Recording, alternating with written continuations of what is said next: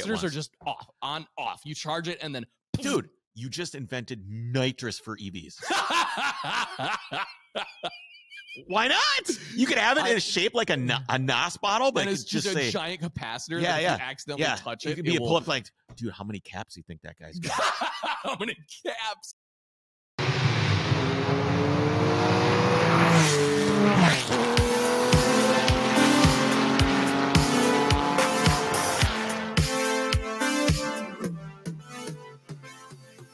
Hey guys, welcome to Overcrest. Who are you? I forgot who I was. Who are you? What the hell? Wow. I thought you were being like clever there. No, you legitimately. I don't know who I am. You forgot how to introduce the podcast. I don't know who I am. Who are you? Hi.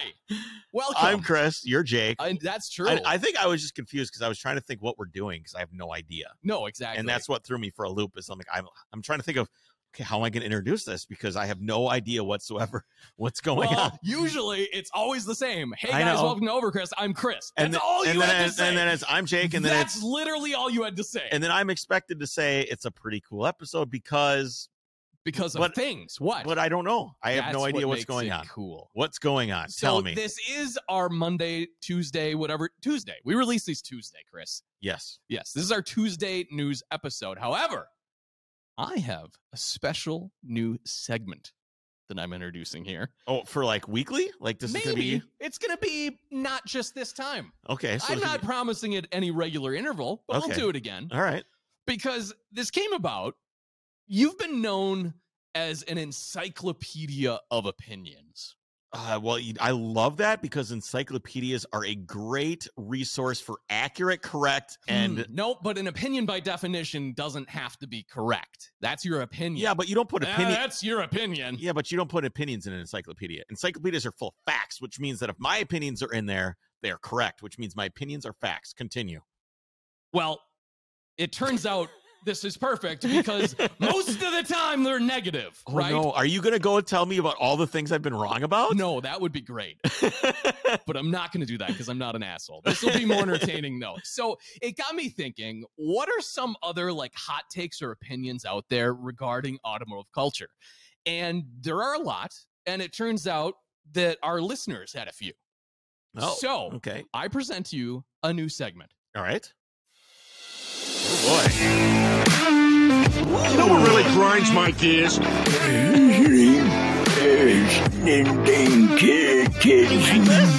is great. Yeah. All right. So, and everyone know, like Chris, kudos to you. You do all the production and editing and everything. Yeah. So you should be really proud. It's great. That I did that. Yeah, yes. yeah. So I basically called on a few of our regular listeners to Okay. say, what is grinding your gears? Okay. And basically, this is all just going to be to get you going. Okay. So, and it wasn't prompted that. Like, this isn't, just make Chris angry. But this will be, I like this segment. All right. So, first up is my buddy Matt. Okay. And he'll introduce himself. Hey, Chris. Hey, Jake. Is there anything that really grinds your gears in automotive culture right now? Yes, there is. I've been seeing a lot on forums and Facebook groups, people that are shaming other people for not knowing how to work on their own car. They'll even go as far as saying they're not a real car enthusiast because they don't have a wrench in their hand. That's absolutely ridiculous, and I'm so tired of seeing it. Not only does it not make any sense, it's completely false. I looked up the definition of enthusiast just for funsies. A person who is very interested in a particular activity or subject. That makes sense, right? You just have to be interested in the subject, and you're an enthusiast. You're enthusiastic about it. Just because you can't pull your engine and do a complete overhaul on your engine yourself in your own garage, spending thousands of dollars on tools, doesn't mean you're not an enthusiast.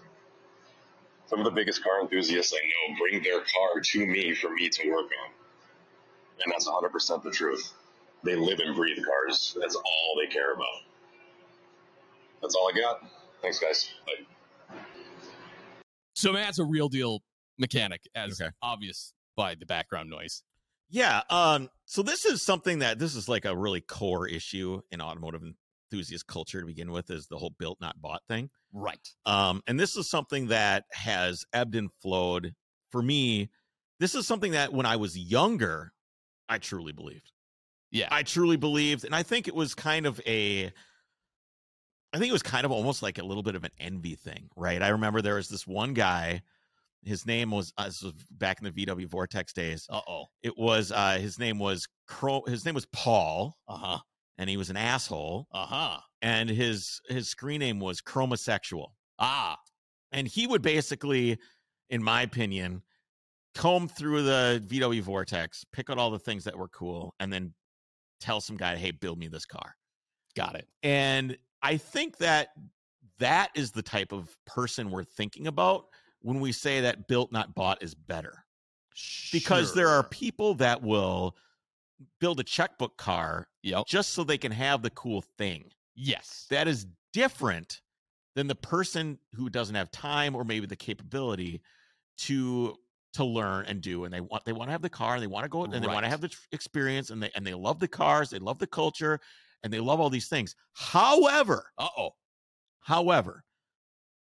as with any conversation that I've had on this podcast about about breadth and experience, yes, the breadth of experience that you have when you do your own work on your car, yes, does add, in my opinion, a better overall experience because you are able to reap the fruits of your labor.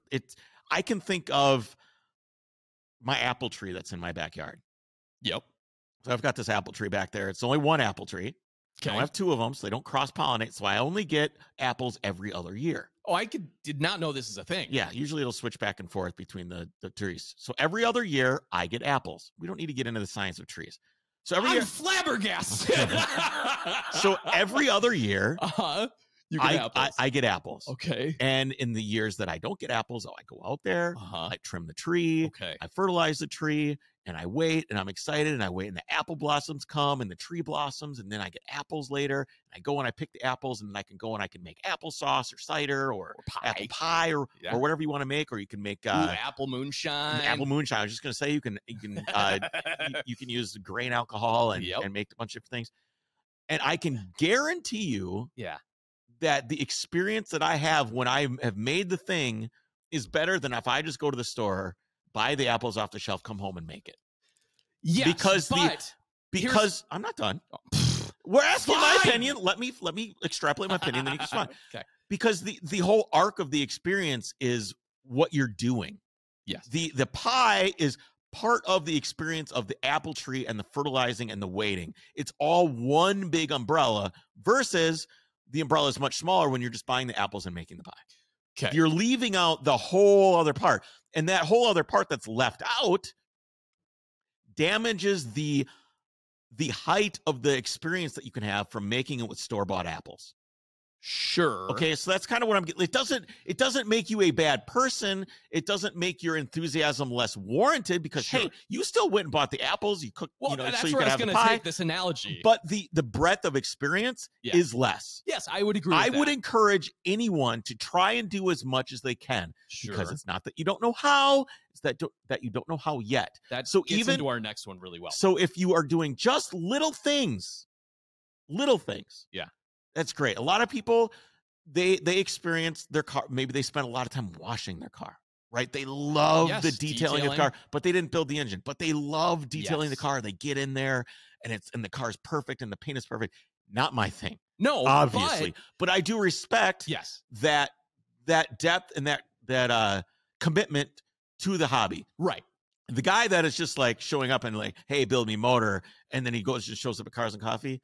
Come on. Yes. Like there's gradations of this. It's a very gray area. Does that address? It does. Yeah. I was just going to say, bringing it back to our friend Matt's point, if I show up with an apple pie, I have my apple sauce. He's probably going to do work for free because you're greasing the wheels. That's what's going to happen. No, I'm not showing up to Matt to do it, but I'm saying in the analogy here, I can still be an apple enthusiast, even if I'm not growing the apples.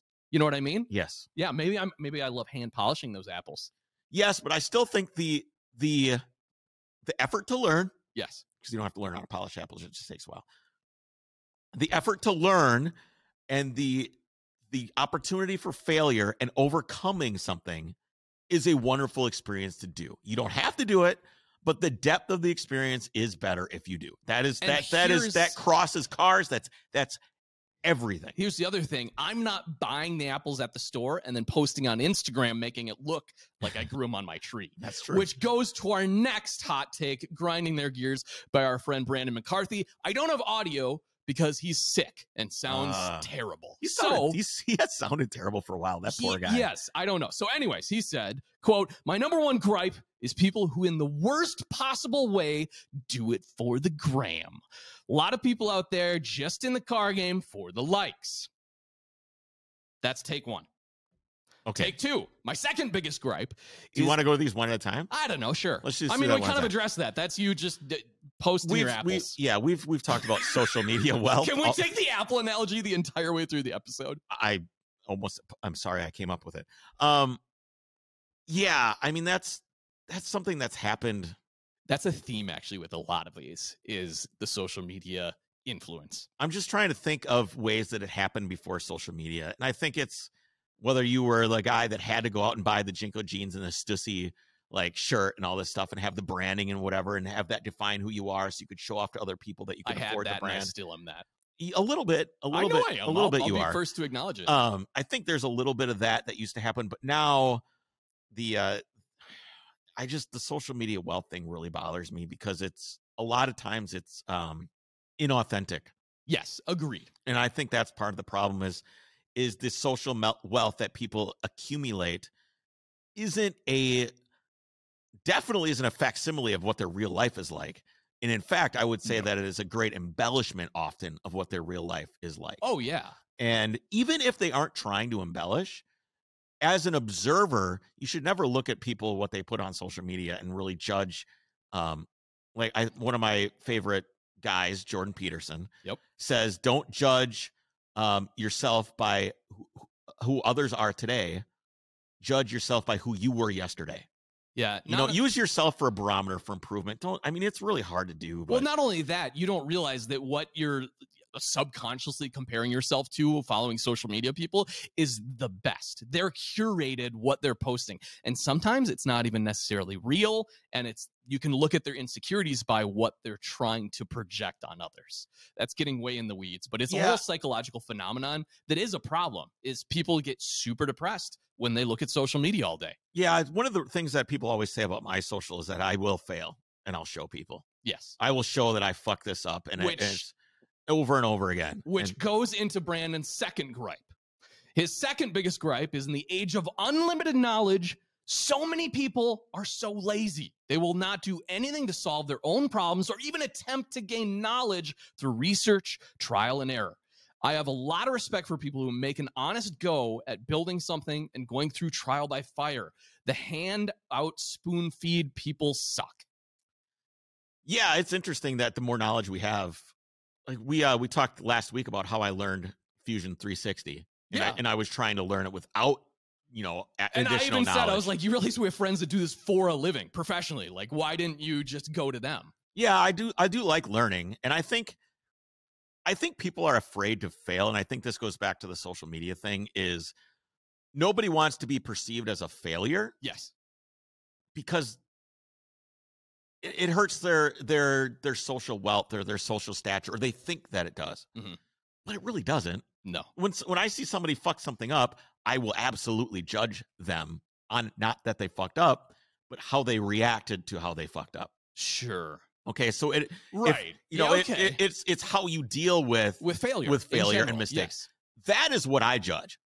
I don't judge the mistakes someone made. Don't judge the failures. Judge the outcome of the failure. Which should be trying again, or figuring out, or learning, tenacity, or whatever. Yeah, or just acceptance. Quote. Lastly, and dude, I mean, Jesus, man, you could learn to do almost anything, and it is truly sad what society has come down to. Yeah, it is laziness, isn't it? Yeah, it is. All right, still Brandon here. Lastly, is the death of forums. The social media format is so poor compared to the old epic build thread days a decade ago. People used to have 50-plus page epic build threads. The old digital K-Rabbit build thread was amazing. It was a true epic adventure.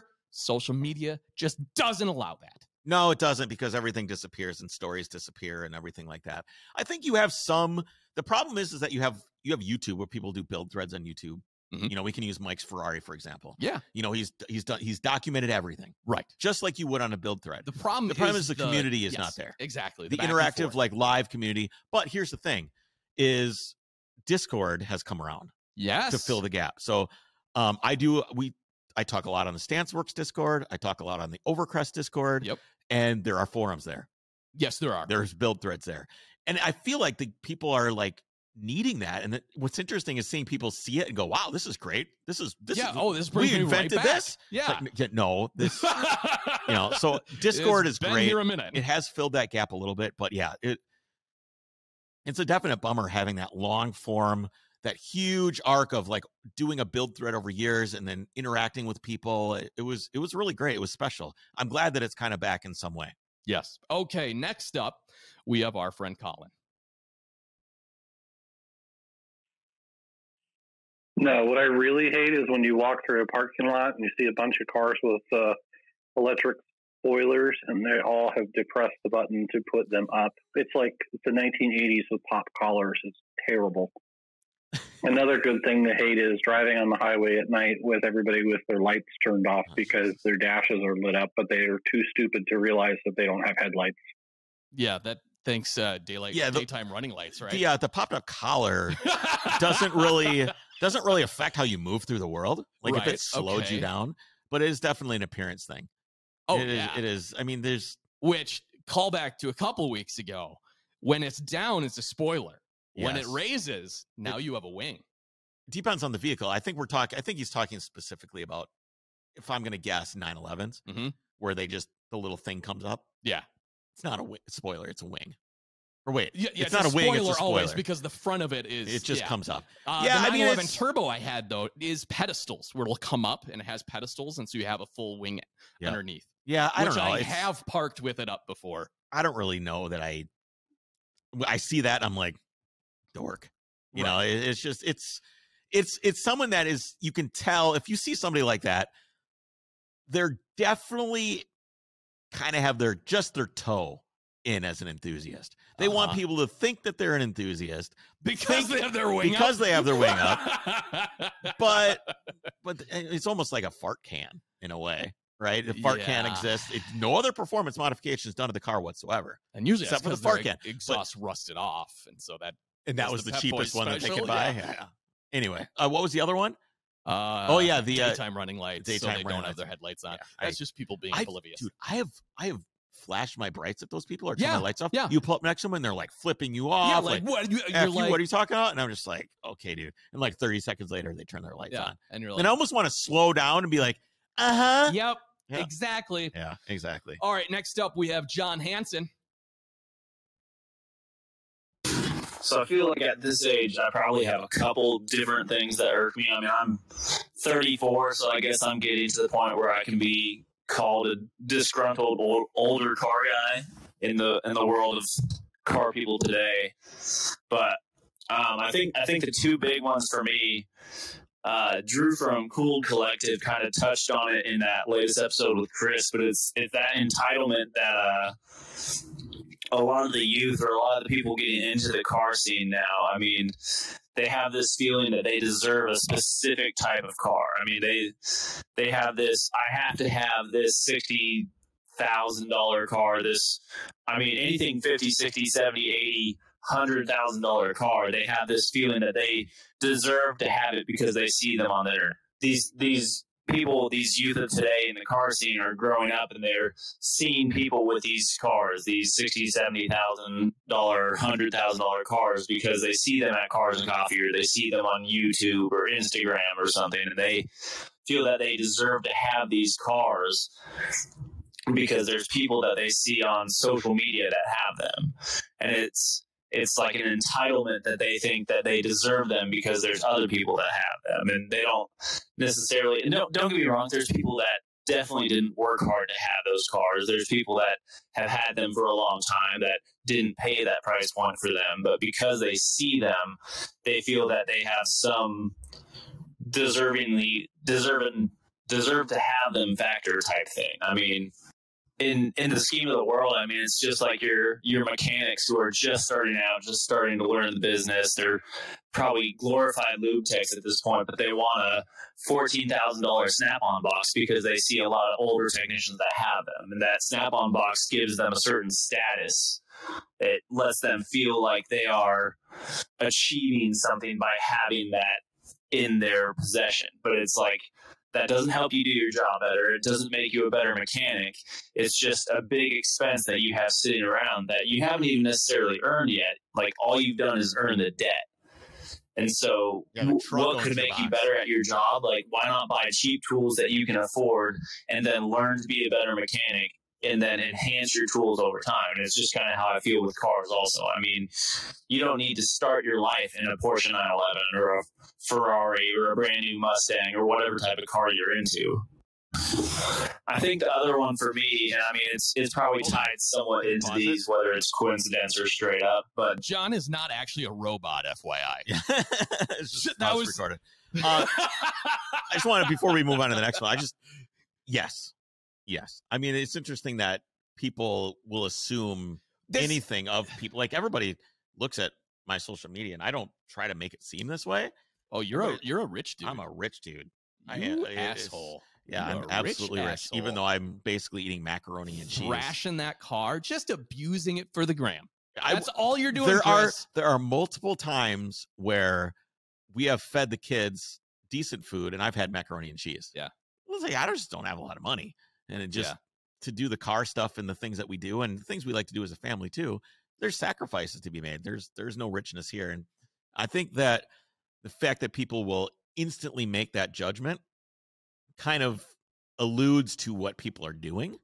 If they're instantly making that a judgment, they're probably trying to be that person themselves, or there's some envy there. You can usually tell what people envy by what they attack. Sure. Right? So what they obviously struck a chord with or them, what right? what they think is valuable by what they attack. Yeah, that makes sense. And it's kind of a bummer to see that. All right, next one. All right, so it's still John, or maybe a robot pretending to be John. Yeah, John 9000.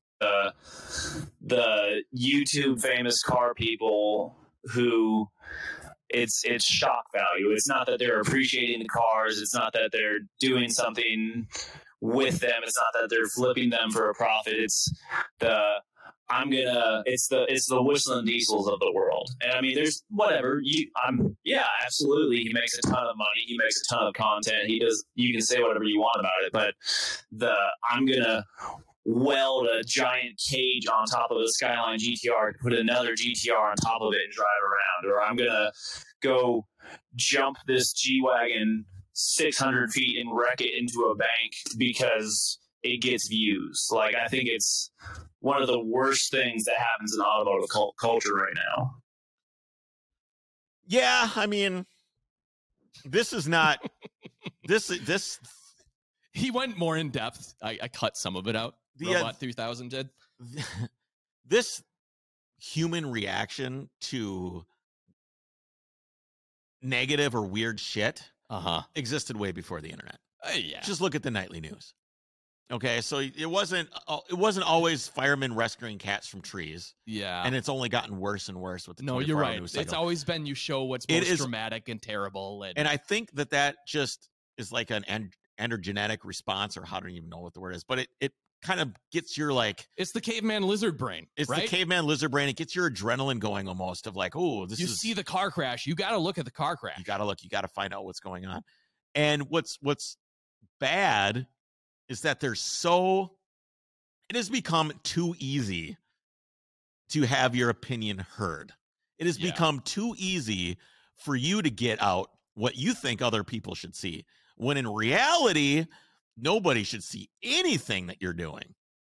Okay. Do you understand what I'm saying? Like, everybody, there's a platform for everybody for anything now. Yes, you're saying most of the stuff you're seeing isn't worthy of being broadcast out in the world. No, it really isn't. And it's these little microcosms of 15 seconds, 30 seconds, 60 seconds, and maybe several thousand people of a million see it, but it's still, in my opinion, too much half the time. So I think the shock value thing is interesting. I'm curious to see where it goes, because it has to be this ever evolving process, right? Oh yeah. So Has to get now better. that we've welded a GTR on top of another, Okay, he referenced that. does it exist? What? Does that exist? This welding a Skyline GTR on top of another one? Yeah, that's what Whistling Diesel did. I don't know. So here's the thing. Did he mention that? I didn't even. Yeah. Okay, yeah. I thought I cut that part out. Legitimately. Yeah. I do not consume car content. Yeah. I know that's crazy. I've seen a lot of, But I Whistling Diesel's generally don't. Massive YouTube account. I generally don't. And I probably should consume more if we're creating it. What my favorite was, so he just loves big diesel trucks. Like Okay. that's his thing. He's a farm boy who got rich. And what I love though is Why did he put get rich? these- From YouTube. Okay. He puts he did like dualies on both axles, these massive tractor tires. So the whole truck would actually float. And then he went out to like the Gulf of Mexico or something and got pulled over by the harbor police or it's whatever. It's interesting. It's But interesting. A lot of it is just him ruining stuff for the lols, right? I think it's a bummer because there is really great content on YouTube. Yes, there is. There is extremely good content, cars and otherwise, which is why you should come to the film I festival. was just gonna say. So you can see us recognize some of it because Yep. we're going to try and recognize good quality content and give exposés on that and get that stuff some recognition that it deserves because there is a lot of crap. There really is. And think of it in terms of, I don't know if this really applies or not, but if you think of the Olympics, right? Yep. What if every year no Olympic records happened, no world records? Okay. It was the same every year and people were just separated by fractions of a second. Sure. Would you be that interested in watching it if there wasn't potential for a new level of human excellence? No, I suppose not. Like That's the argument of like, all enhancing drugs should be allowed in professional sports because we just want to see things get crazier and crazier. Why not? I want to see somebody throw a football 150 yards. Exactly. Let's make it a 6-down game and have the field be 250 yards.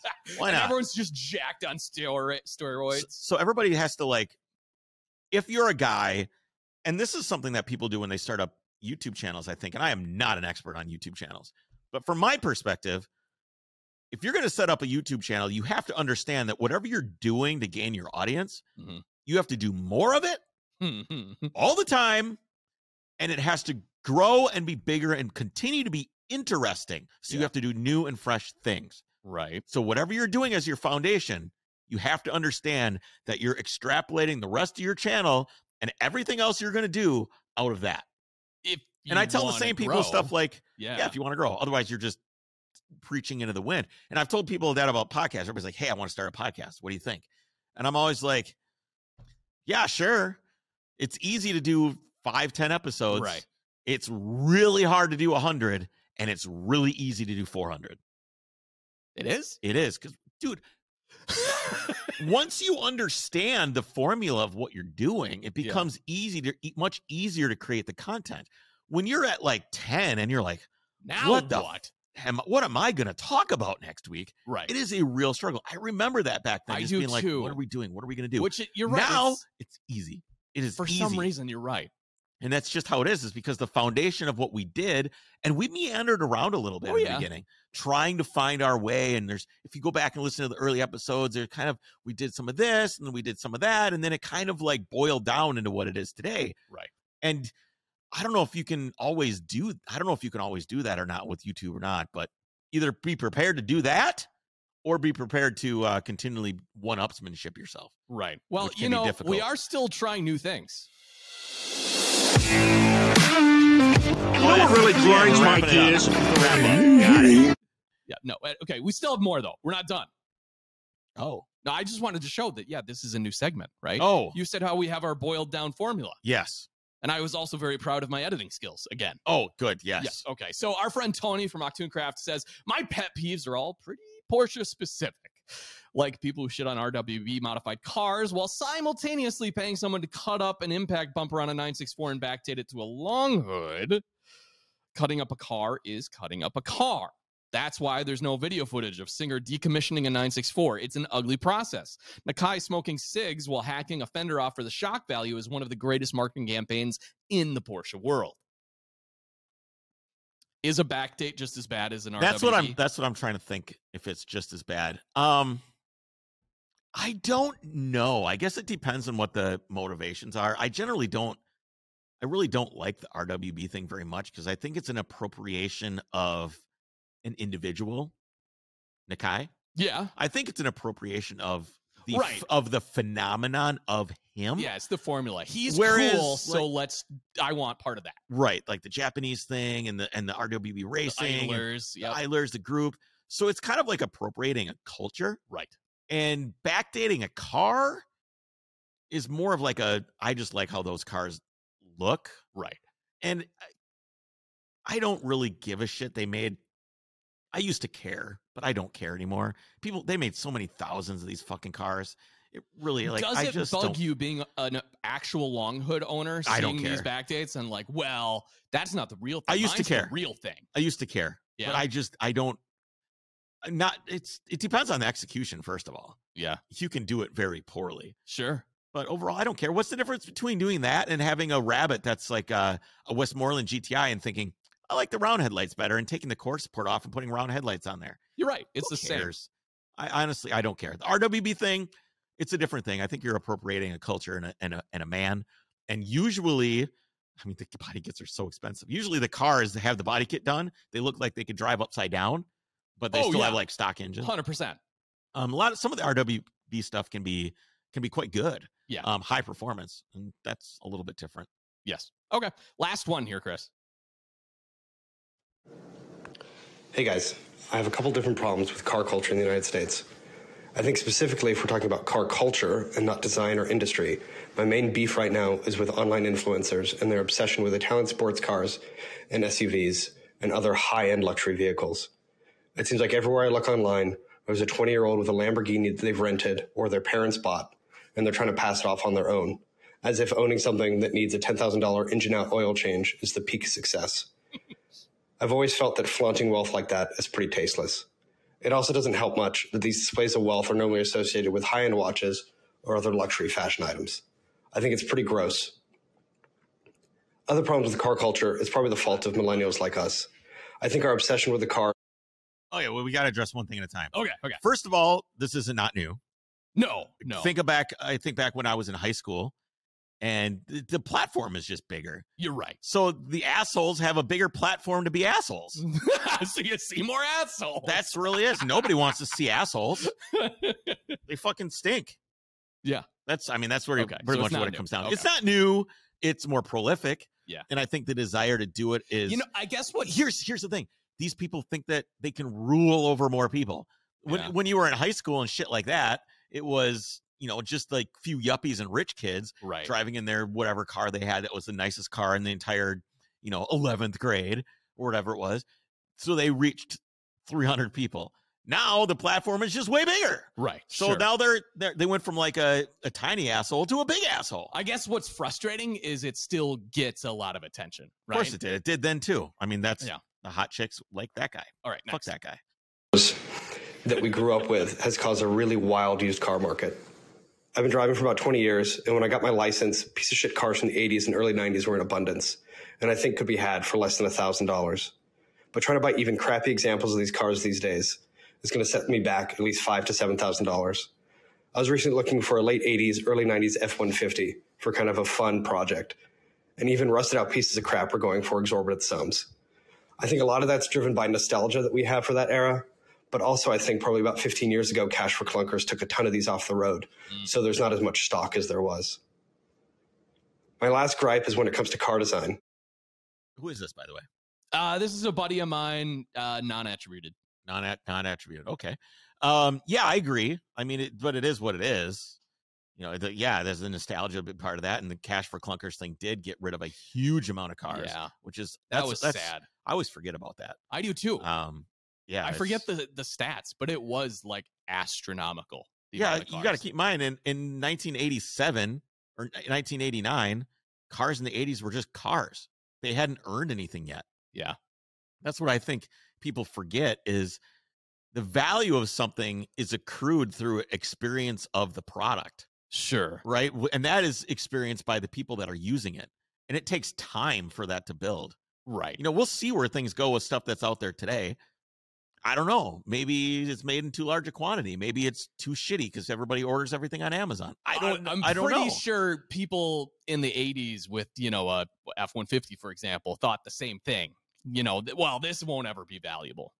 Yeah, but I think culture has become far more disposable now. True. And products are far more disposable, and people are less attached to things than they ever have been. Yeah. As physical objects. Yeah, that's kind of sad. I don't know. I don't know where it goes. I think right now my main okay, fuck me. Go ahead. issue is with electric Sorry, I hit the button. That's good. vehicles. I like electric cars, and it seems that the transition to electric vehicles is inevitable. But I don't understand why car companies insist on replacing all the parts on a car that work just fine with new technology. Ideally, I'd want the car I drive now, a GTI, with everything the way it is except an electric engine. But I'm unable to get that. I've looked at electric vehicles, and all the door handles are these electric pop-out door handles that have all these extra built-in failure points. Door handles in their current iteration have worked great for the past 50 years. I do not understand the need to replace them. Same thing with getting rid of HVAC knobs and analog dash gauges. All this just seems like you're setting yourself up for a $2,500 repair the second the car's out of warranty. More than that. Okay, that's enough belly aching from me. Y'all drive safe. I think he answered his own question when he said it came up as a $2,500 repair. Underselling a lot. Anyway, door handles have sucked forever. What? They always break. Really? Like old golf handles and door handles. Shit's always falling apart. They all fall apart over time. I get what he's saying. The reason is progress. Right. If you keep cars the same, nobody's going to buy a new car, and then the companies have no reason to exist. Yeah, of course. I mean, that's pretty much what it comes down to. Period. That's it. They don't build Mercedes. If they still built a Mercedes 300D, yeah, brand new, how are they going to ever? Well, do you remember our episode about the light bulb conspiracy? Planned obsolescence. That's right. Great episode, dude. There's 400 episodes. I was scrolling back and looking through them the other day. Know. There's so much good shit back there, guys. You know what else is back there? What? That not everyone has access to. We have a whole back catalog of exclusive episodes on our Drivers Club. Yes. Over crestproductions.com/Drivers Club for as little as $5 a month. You get access to all those. You get some other benefits as far as access to merch early on, a discount on the rally. You get prints. You can get prints. You can get t-shirts. You get to feel good about yourself. That's true too. Who doesn't want that? I don't know. Who doesn't want to feel good about themselves? Why wouldn't you? Yeah. Why exactly. What is this? How much is a Red Bull now? Oh God, I don't even know. $2.99. A Red Bull and a half. Yeah. Support the show. There you That's go. simple. I know the problem is, and I understand this, is it's like an extra thing to do. It's an extra thing to do. It's another $5 fee every month, and you don't want to do it. You want to click the button and go through. Stop being so lazy. Jesus. Support the show. $5. What are you doing? Oh man. Many thanks to all those that aren't lazy. There you go. That aren't you. The lazy person, they're not like you. They're better than you. Is it too much? A little too much. A little too much. Little too much. Too late. Okay. Lazy fucks. Well, how about we talk about a little bit of news? Okay, let's do it. Okay. So, by the way, guys, I'm kidding. I love all our I listeners. know. I'm kidding. Thank you for saying that. Jesus Christ. So, Chris, do you remember when BMW first started releasing hideous new models with obscenely large grills? We saw memes of the ever bigger grills on BMWs with the inevitable conclusion that the car was going to be nothing but a grill, right? Yeah. Yeah, I saw that.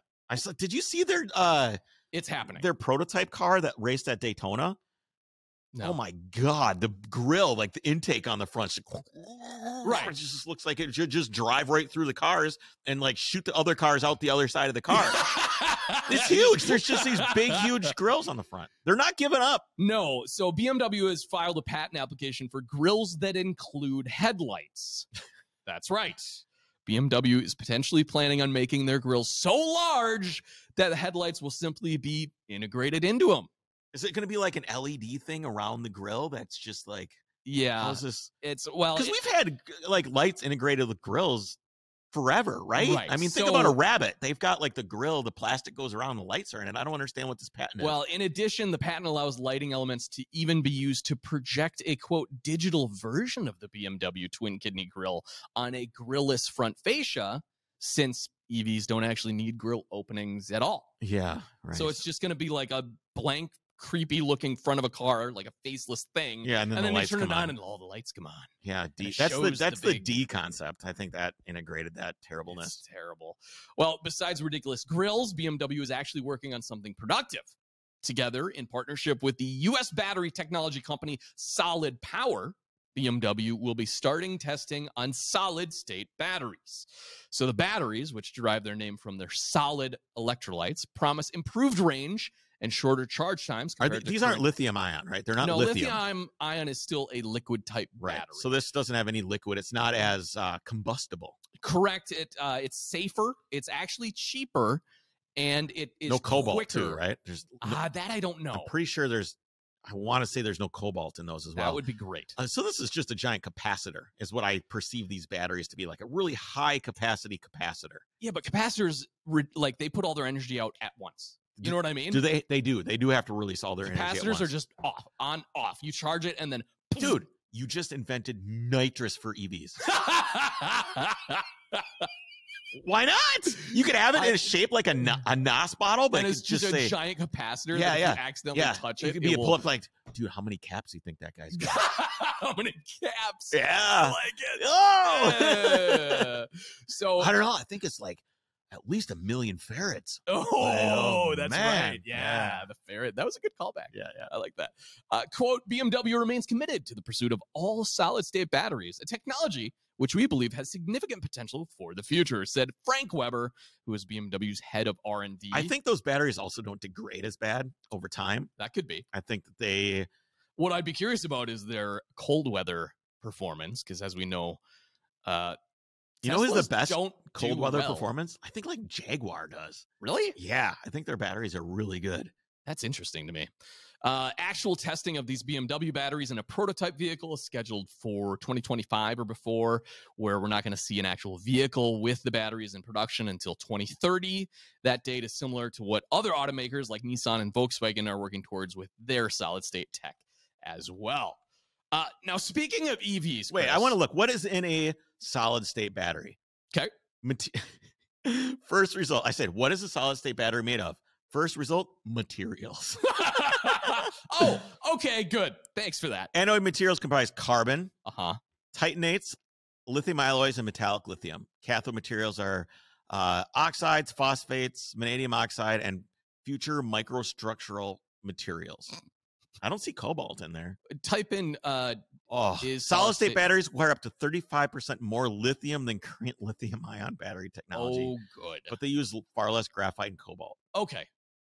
Well, you know, at least we're only going to ruin the world. We won't just ruin people's lives by making them slaves. Well, yeah. Instead, we'll just they find lithium down in Congo as well. Pump millions of gallons of water into the earth and just destroy it. Yeah. Strip mine it. It's amazing that we're destroying entire like ecosystems but to do this, but it's green. Nobody's saying anything. It's green, Chris.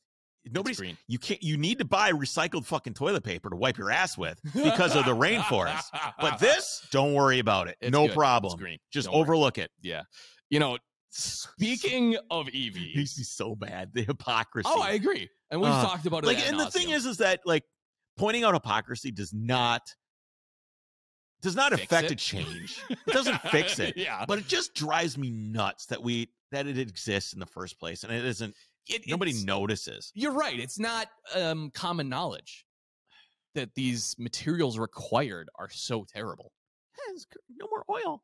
Go ahead. Right. Greta Thunberg. Speaking of EVs, regardless of how good batteries get, they are still limited by the charging network itself, right? We talked about this ad nauseum as well. Well, Electrify America recently announced on Monday. We had them on the podcast. Yes, we did. They released an agreement on Monday with Travel Centers of America, aka the TA stations truck stop you see all across the freeway. Yeah, to install EV fast chargers at all of their truck stops. Every single one of them. According to the companies, the effort will bring, quote, next generation fast chargers every 50-mile interval across the country. Wow, that's incredible. That is incredible. So there you go. Even if charger networks are no longer a problem for electric vehicles, we need to remind everyone that they are not, in fact, self-driving, though. Yes. Last Tuesday, Tesla was subpoenaed by Justice Department over the automaker's claims of, quote, full self self-driving features. How did that play out? Is it over with now? No, as far as we know, Tesla has come under fire multiple times over the years for its driver assist features, particularly, quote, full self-driving, which, despite the name, does not allow a car to drive itself. The head of the NTSB in 2021 called the label misleading and irresponsible, and California has deemed it completely illegal. Currently, Tesla said that, to our knowledge, no government agency in any ongoing investigation has concluded that any wrongdoing occurred. We didn't do anything wrong, guys, but they are investigating it. So we'll just have to wait and see what became of it. Mercedes has legal level 3. I did. In Nevada, they've got some legal. What is level 3? Tell us about that right now. You have this right here. All right. You do it. I'm lost. I don't have the notes open. Okay. Well, we now have the first legal level 3 driving system. It's not Tesla, despite the name and capabilities of its advanced driver assist system offered by many automakers. No system offered in a production vehicle has ever qualified for level 3 self-driving capability, according to SAE rules. Until now. That is about to change. Yeah. Thursday, Mercedes-Benz announced the 2024 S-Class and EQS sedans will feature Drive Pilot, a level 3 system that will be capable of operating legally in Nevada, beginning in the second quarter of the year. Why Nevada? I'm not sure. Because there's nobody there. Yeah. To qualify as a level 3 system by the SAE's definition, a system, quote, can drive the vehicle under limited conditions and will not operate unless all conditions are met. The definition also states the driver is not driving the vehicle when these automated driving features are engaged, even if they are in the driver's seat. Okay, that's interesting. You're not legally not driving the car when the system is engaged. Okay, That's so what that it is states. so you are not legally responsible. That is correct. That takes That's what I'm taking out of it. the legal liability out of your hands completely. That's crazy to me. So who insures the vehicle then? I don't know. Yeah, it's like a if something whole happens, can of worms. if something happens, who's responsible? Like who? Well, however, the driver this is must going to have to be Here, litigated. okay. The driver must be ready to take over control when the conditions for the system to work are not met or when the system requests it. So this is why, if you know, like hear a lot of things about Tesla, any of their crashes, and people claim autopilot was engaged. If the system knows that a crash is imminent, it will deactivate autopilot like a second before the crash. Wasn't the driver? It wasn't our system's fault. System wasn't activated when it crashed. I think we're going to see a lot more of that. Yeah, I think who is responsible is going to be litigated very soon, and you're going to see some. And the system So what happens, wasn't on exactly. So what when happens it crashed. if you don't take control of this thing? If it says take control and you It don't, probably just turns off. No, it tells you. Fucking read it. It's right there. I wrote it down. Oh, okay. Mercedes said Drive Pilot has met the requirements of the Nevada Chapter 482 blah, blah, blah, blah, for blah. autonomous vehicles, makes the system in California later this year. Drive Pilot will work on freeway and high traffic situations at speed up to 40.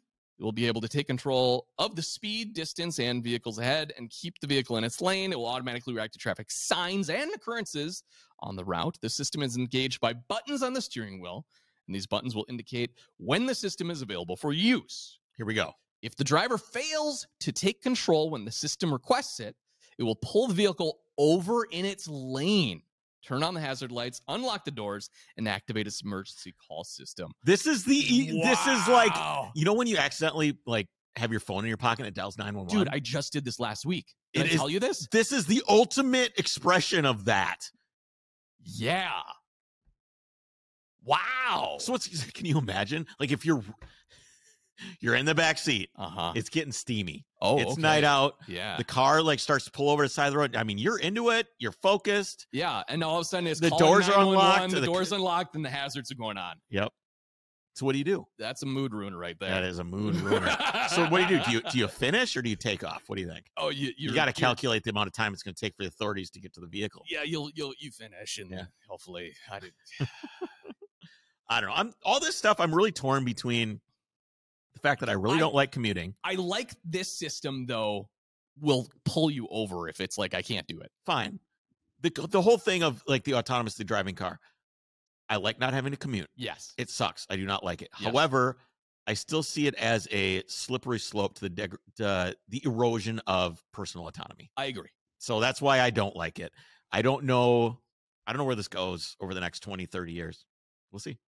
Yeah. I don't know. Do you want to do any more news? What think do we that's have it. for time? I don't know. I think we're good. I think we're going to call it. I think we're going to call it. We have On Friday, Yes. by the way, What? I lost my train of thought completely. On Friday, we have Tim from BBI Autosport coming on to talk about everything BBI, his time at Porsche Motorsport, manufacturing, history, what it's like to what kind of bloody knuckles he had to earn to get where he is today. Literally. Yeah, literally. What it's like to design in this industry today, because they make almost everything in house. They build their engines there. Which I didn't know. It's really, really incredible. So we're going to talk to him. I'm really looking forward to that. You're actually probably on vacation right now as everybody is listening to this. I am on the beach in South Padre Island. So everybody send Jake messages right now. You know what I'm going to do, though? Turn your phone off? No. I'm going to go to SpaceX launch facility down there. Oh, they have one? That's where all SpaceX products come out of now. Oh, I didn't know. I thought they were in Fort Lauderdale. No, they're Texas. Remember Elon moved everything to Texas? Okay. Yeah, so it's like a very southern tip of Texas where it meets Mexico is where all Tesla rockets come from now. Got it. Not Tesla, SpaceX. Okay. Tesla, well. Same damn thing. Yeah, not well. So there's a scheduled launch like right when I arrive that day. Yeah. Which I'm like, they don't have a time. What if you could see it from the plane? That would be sick. Also, sometime that week, they're supposed to be launching the first ever full stack launch of the Super Heavy with Starship on it. Nice. And do a full orbit. So if anybody wants to contribute to their new segment, what should they do? Good question. I think the best. We do have a voicemail. Exactly. Call us on our voicemail. 612. Oh, you Lug have this? Belt. What is it? 612 Lug Belt. I'm pretty sure. Lug Belt. Hold on. It's got to be in the Drivers Club. It's in the Drivers Club. It's also on the website. So I'm just going to go there right now. I'm going to race you. We're going to see who gets the well, I know exactly where it is. 612-584-0235. And I will start checking those voicemails again. What is that number again? 612 Lug Belt. Lug 0 or Lug 0 Belt. Lug it doesn't 0 actually belt. work. I just tried to come up with something clever. 612-584-0235. All right, give us a call and we'll play what your really voicemail grinds your gears or if you just have any comments. But yeah, I think that was a fun segment. All right, man. We will see you guys next week. Take care.